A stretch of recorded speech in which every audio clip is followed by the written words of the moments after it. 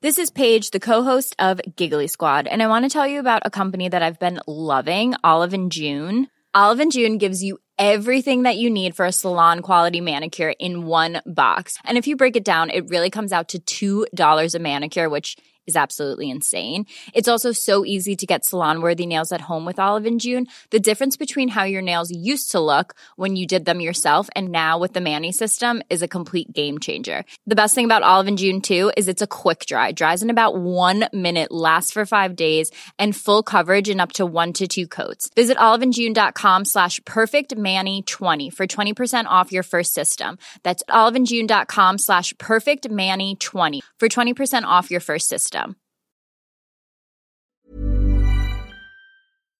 Hello and welcome to the Heredity Podcast with me, Dr. James Bergen. In today's episode, we're going to hear from 3 of the authors behind the recent Heredity paper, Genetics of Randomly Bred Cats Support the Cradle of Cat Domestication Being in the Near East. It's a fascinating study into one of humanity's oldest companions. Welcome all to the podcast. First of all, can you please just introduce yourselves? Hi, I'm Leslie Lyons. I'm a professor at the Department of Veterinary Medicine and Surgery in the College of Veterinary Medicine at the University of Missouri, and I am a feline geneticist. Jared Decker. I'm at the University of Missouri in the Department of Animal Sciences, and I'm an associate professor and the Wardak Chair in Animal Genomics. And I'm Sarah Nilsson. I'm at the University of Nebraska-Lincoln, and I'm currently a postdoc working on population and quantitative genetics. Welcome all to the podcast. This paper is essentially about cat domestication. So just to start us off, I wonder if you could tell us a bit about the history of cat-human relations. Yeah, cat-human relations have really initiated once we transitioned from hunter-gatherers to farmers. So as we settled down, as humans settled down and began civilizations, we also developed large refuse piles and large granaries. And that's when the prey for cats really started to come in and really expand, such as the domestic mouse or house mouse. And so if the prey's there, you have to remember that every animal, even humans, our job is to procure energy so that we can propagate our species and to do it with the least expenditure of energy. And so if a wildcat that would have been living in the territory of human civilization, so an African wildcat in the Near East, then the cats that adapted and realized if I can tolerate humans, then I can get more meals with less expenditure of energy. They also will help with protection and warmth. And so it's a pretty good gig, it's a very symbiotic relationship.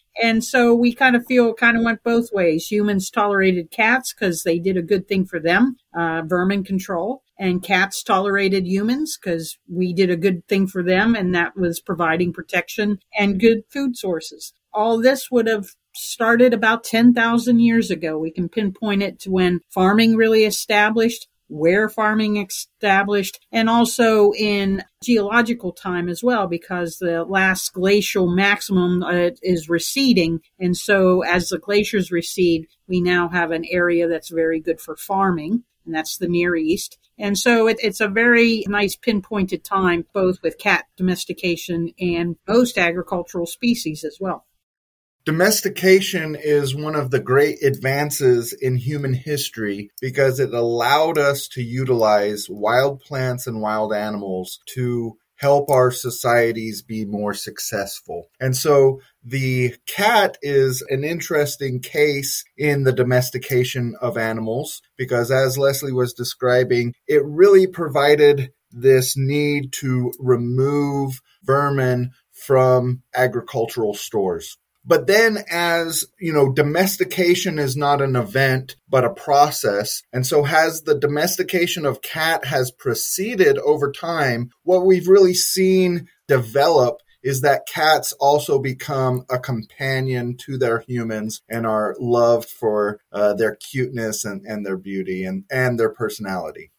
I don't know how much more I can add, but cats really did I learned to tolerate humans to the point of now where we joke that humans are serving cats in their interest, and cats are our great overlords because, we have adopted them into our lives so much. It's just a continual process of back and forth relationships between humans and cats. So that domestication process is still kind of continuing in that sense.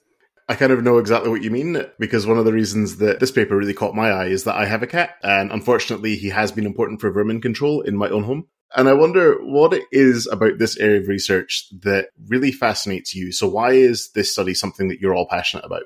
Well, the reason for embarking on this task has been actually to help both human health and feline health. So I'm quite pleased if I help all the felines of the world with their health care. But of course, we do One Health, precision health, genomic medicine, precision medicine. And so whatever we do in a cat will actually pertain to humans as well, as far as trying to help understand their health and our physiology and how genes work. Well, in order to do that, we've had to develop good genetic tools.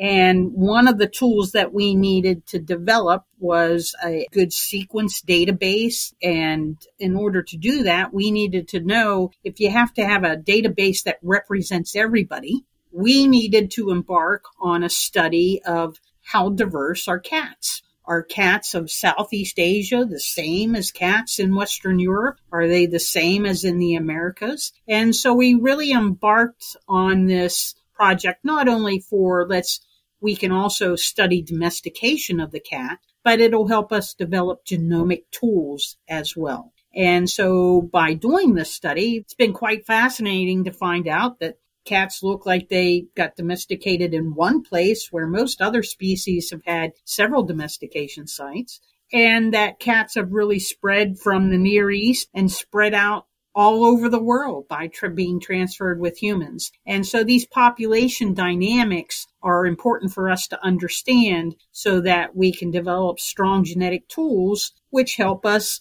develop strong health resources for cats and people. I grew up on a farm with livestock, and so the genetics of domesticated animals has been interest and a passion of mine ever since childhood. But one of the things that really got me interested in this project and in cats is how can we better understand the where of domestication and using evolutionary biology to better understand these domesticated species. And then what in turn happens is as we better understand the history of these domesticated species, we obviously learn more about the history of humans as well.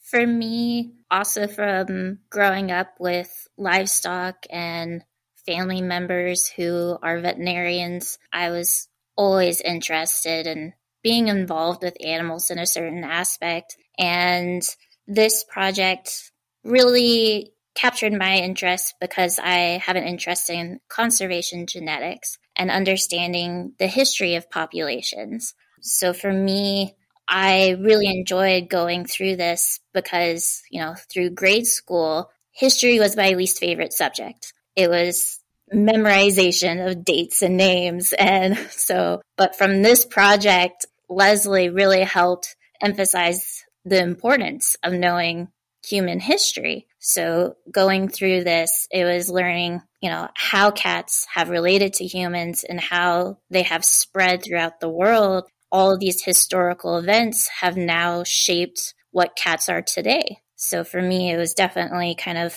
following that trail and that question of untangling the history of cats. Fantastic. What you were just describing there kind of shows the real breadth of areas that this study actually touches upon. So what was it in this study that you were actually looking at? What were your specific aims? One of the first things we wanted to discover was just, are there different populations of cats that are genetically distinct? And with an earlier study that we had published, we had found that cats from Southeast Asia were quite different from cats of Western Europe, which were also quite different from cats of the Mediterranean and the Near East. So my team then embarked on filling in all the samples, finding DNA samples from cats from all over the Near and Middle East, from pretty much Europe all the way to Southeast Asia, so that we could actually have a nice little continuum of samples to see where is it that cats change. Was there a different domestication site in Asia as compared to the Near East or in Western Europe? So you couldn't answer those just by having cats on the periphery. You had to fill in all the cats in the middle. And so we spent years doing that, acquiring cat samples, and then having different types of genetic markers, both kind of fast evolving ones and ones that evolve at a bit of a slower pace, to help us tell the story. Do we think cats were domesticated more than once? And do we think we have very distinct cat populations that we would need to consider when we develop our genomic resources and do our healthcare studies? This project has really been a labor of love on Leslie's part. And like she mentioned, she's spent decades collecting these DNA samples. And so I think one of the really valuable resources of this study is just the breadth of geographic locations that these samples came from. One of the other important pieces of how this data was collected is the data was not collected from breed cats. So these are cats that have been selected to fit a specific breed criteria. Rather, this is what we term random bred cats. So these are the cats that may be living on the street. They're living with humans, but not necessarily 100% controlled by humans. And what that does is that removes a layer of selection that's been put on breed cats and puts us a step closer back into time of what the genetics of the earliest domesticated cats would have looked like. And so like Leslie was describing, we're really trying to understand how many groups of cats are there, how many populations of cats are there, and where are the centers with the highest level of genetic diversity, and where are the centers that have the ancestry closest to the wild progenitors of cats. One of the other steps that we took in this analysis as we tried to better understand the data is we tried to remove any cats that had evidence for mixture between different geographic locations. Again, just trying to peel another layer off and get the data closer to the patterns that would have existed at the time of domestication. I mean, it is a really incredible collection of samples that you collected. And I know you've kind of touched upon a few elements of it, but I'm really curious as to what it is that you actually did with these samples once you'd collected them in order to try and find these centers or the center of domestication. Well, for the project, we did our best that we want to try to represent cats of the region in a fair way, as unbiased as possible. So we did our best to make sure the cats were as unrelated as possible. Now, these are feral cats, random bred cats, so they might be related in a way that we don't know, but we tried not to pick a whole litter of kittens per se, or cats all from just one area or one part of town, right? And we also tried to keep the numbers up around, somewhere around 20 cats or so to represent the effective breeding population of the cats. We tried to balance males and females as well, but we tried not to select them in any manner from what they look like. So just cats that represented the area. And then again, we collected them from all various sites different ways. Some were spay and neuter clinics. Some cats were collected, for example, from Iraq, cats that had wandered onto the army bases at the time and were getting checked for rabies and other infectious diseases. So those samples got sent for a whole different reason. Sometimes I was there with buccal swabs actually collecting the cat samples. And so we wanted to make sure that we got areas where agricultural development occurred. So the Indus Valley of Pakistan, the Yellow River region of China, and then, of course, the whole Fertile Crescent. We really covered the Fertile Crescent quite well. Then from there, we wanted to do fast-moving, quickly evolving markers STRs, microsatellite markers, and we made sure these are all overlapping with previous studies as well. So they're a nice data set because it completely overlaps with previous work. And then also we added in the SNP markers as well. And those are tried to be unlinked markers that had no selection on them to our knowledge at the time. And then Jared and team took over with the data analyses. Yeah. So Sarah, why don't you take the first step at describing the computer analyses? Sounds good.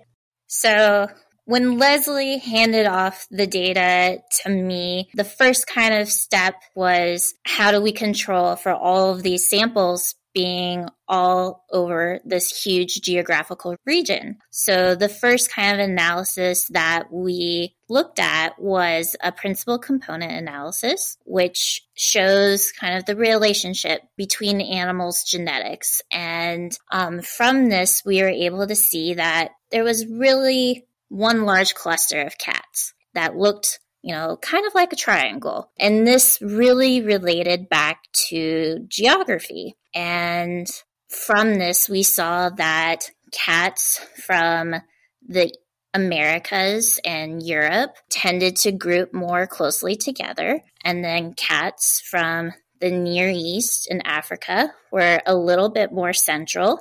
And then we had further along are cats from the Near East. And then kind of the other point to that triangle was cats from Asia. So we tended to see these clines formed based on geographical distance, but there were no really clear, distinct clusters. So going from there, we saw that cats were nearly kind of a panmictic population, that they were one group that started to show a little bit of differentiation based on geographical separation. So their next step that we went was to get kind of a finer, closer, detailed look at those individual populations. So this was our structure analysis that we went and said, for every animal, can we assign a proportion of their genetics to a certain ancestral population? From this, we had some statistics that helped us choose how many ancestral populations there most likely would be. We came back and we actually had that there was going to be one ancestral population for these cats, which was great because it kind of supported our previous analysis in that these cats are nearly panmictic. There could be just one large population. But we also saw evidence for there possibly being two ancestral populations. And when we plotted this out, we saw that this was very much a east and west distribution of those cats, which was something that had been seen in the previous work done by Leslie's group. So again, kind of that distinction by geographical distribution. And as we increased the number of possible ancestral populations, we started getting a little bit more genetic distinction popping out. So going from there, we really wanted to formally test, do we see genetic isolation due to distance of geographic? And this was getting something that Jared had mentioned earlier, that we really wanted to make sure that we removed any possible admixture between these populations so we could get a clear picture of history. So we tested to see if a population, like population C, if it was admixed between population A and B, and if those populations came back as admixed, we went ahead and temporarily removed them because we wanted to capture that ancient historical picture of the genetics of cats and not mostly the most recent migration of cats. So once we had that clear data set, we went ahead and tested for isolation by distance, and we did find in at least the continuous area of Europe, Africa, Asia, that there is isolation by distance, which would make sense because humans are moving these cats and cats are not by themselves going to move all the way back from Europe to the Near East on their own. So we see a lot of difference between cats in the Near East, in that Fertile Crescent region, from cats that are in Europe. And the further away they are, the more distinct they get. So then kind of our next step was, so we have this isolation due to distance. How can we tie it to diversity? Because theoretically in domestication, the closer you are to a center of domestication, the higher diversity you have. And the further away, your diversity lowers. So we went ahead and looked at this diversity of our markers, and we saw that cat populations that were more geographically located closer to where that ancestral species originated in the Near East, they had a higher genetic diversity.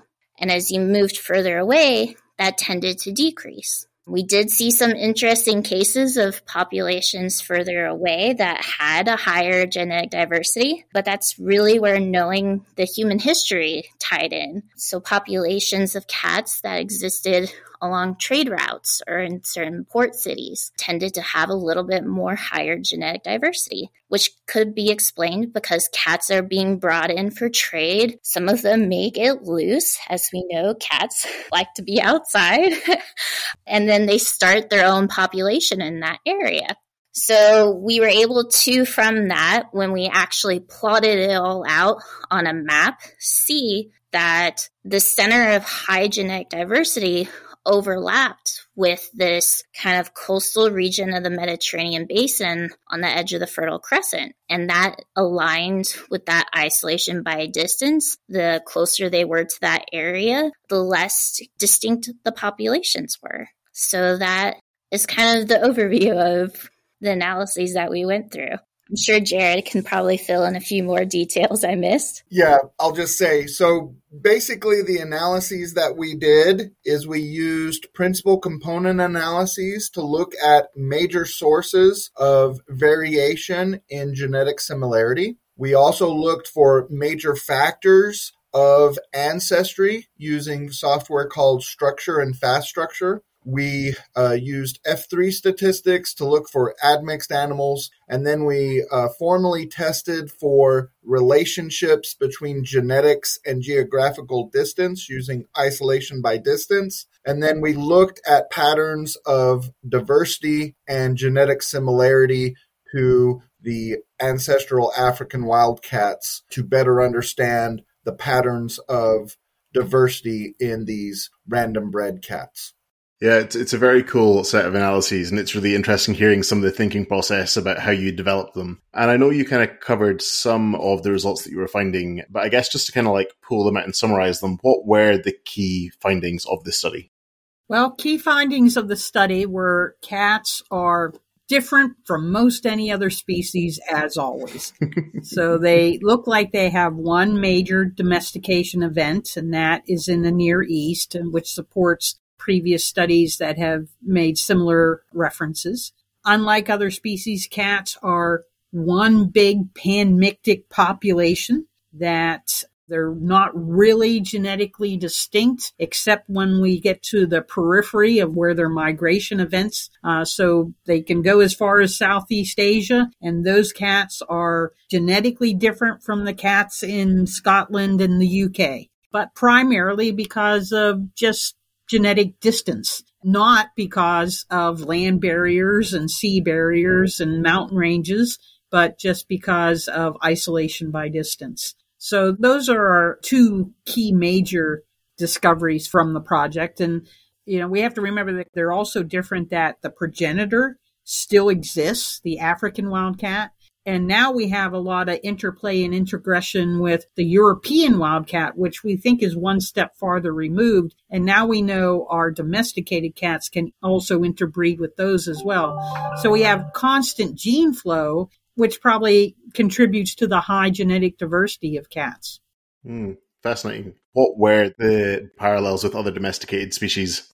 Jared can maybe elaborate on that as well with what he's found with cattle. Yeah, so one of the really interesting things to me is many of the patterns that we saw in the population histories, the breed histories of domesticated cattle, we saw very striking parallels in terms of admixture events and those type of things in the random bred cats as well. So it was very interesting to me that these two domesticated species that we use for very different purposes, in many cases, had reflections of each other in terms of their genetic diversity. And so for me, that really drove home the fact that the history of humans is really written in the DNA of these domesticated animals.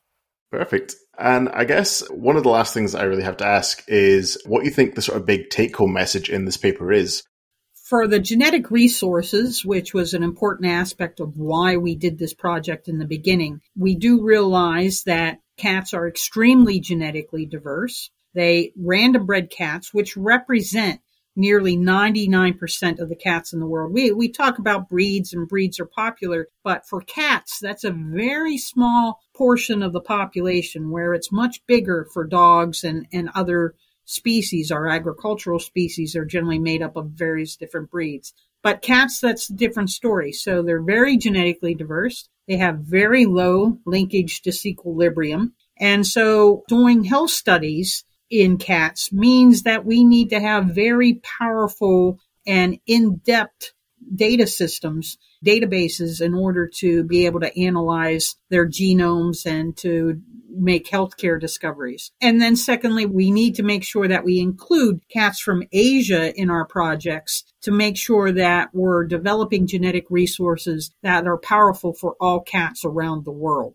And this study really helped us put the data to, yes, we need to do that. And let's be very vigilant with developing our genetic resources.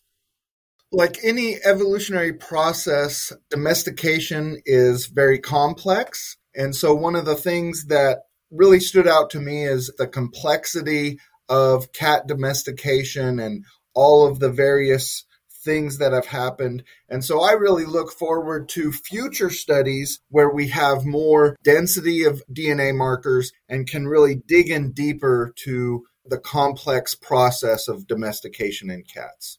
For me, is more of the spread and depth of sampling really needs to be an emphasis in genetic studies moving forward.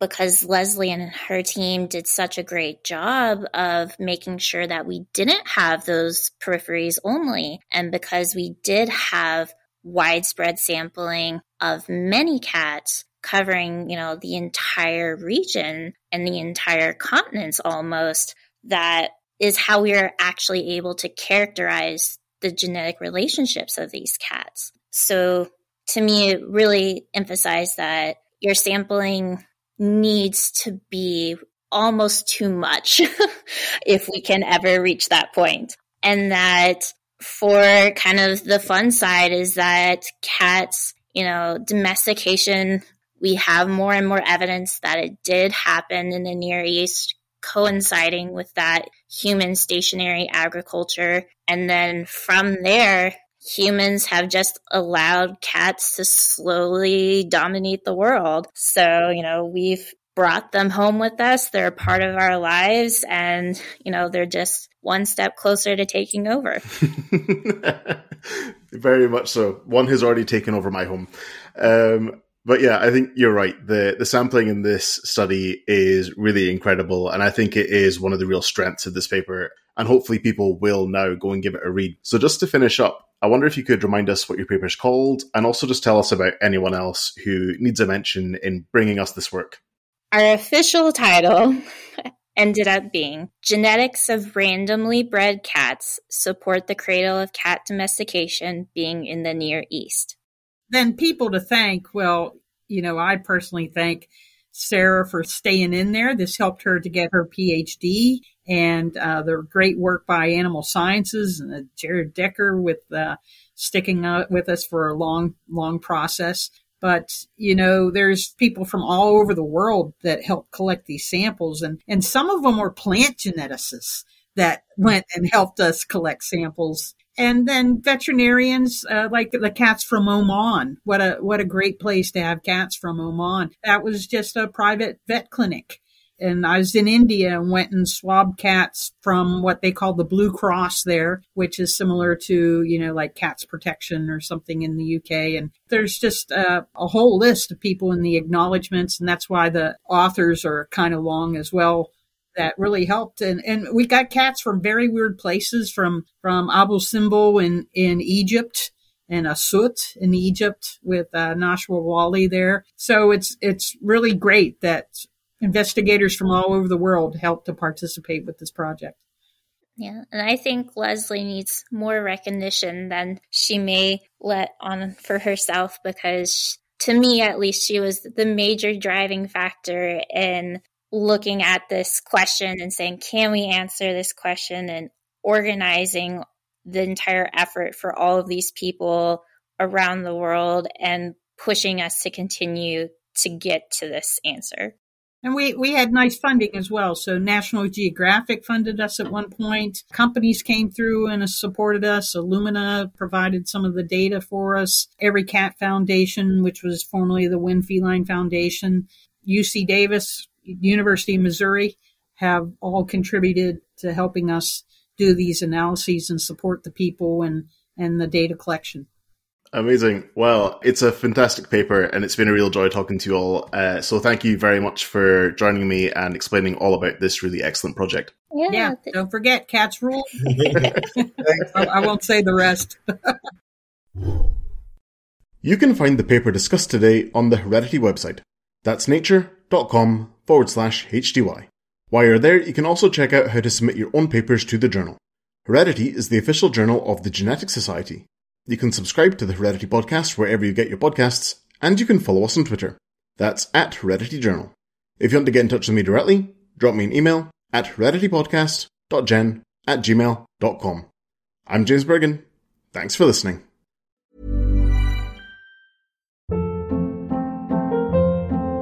Hold up. What was that? Boring. No flavor. That was as bad as those leftovers you ate all week. Keke Palmer here, and it's time to say hello to something fresh and guilt-free. HelloFresh. Jazz up dinner with pecan-crusted chicken or garlic butter shrimp scampi. Now that's music to my mouth. HelloFresh. Let's get this dinner party started. Discover all the delicious possibilities at HelloFresh.com.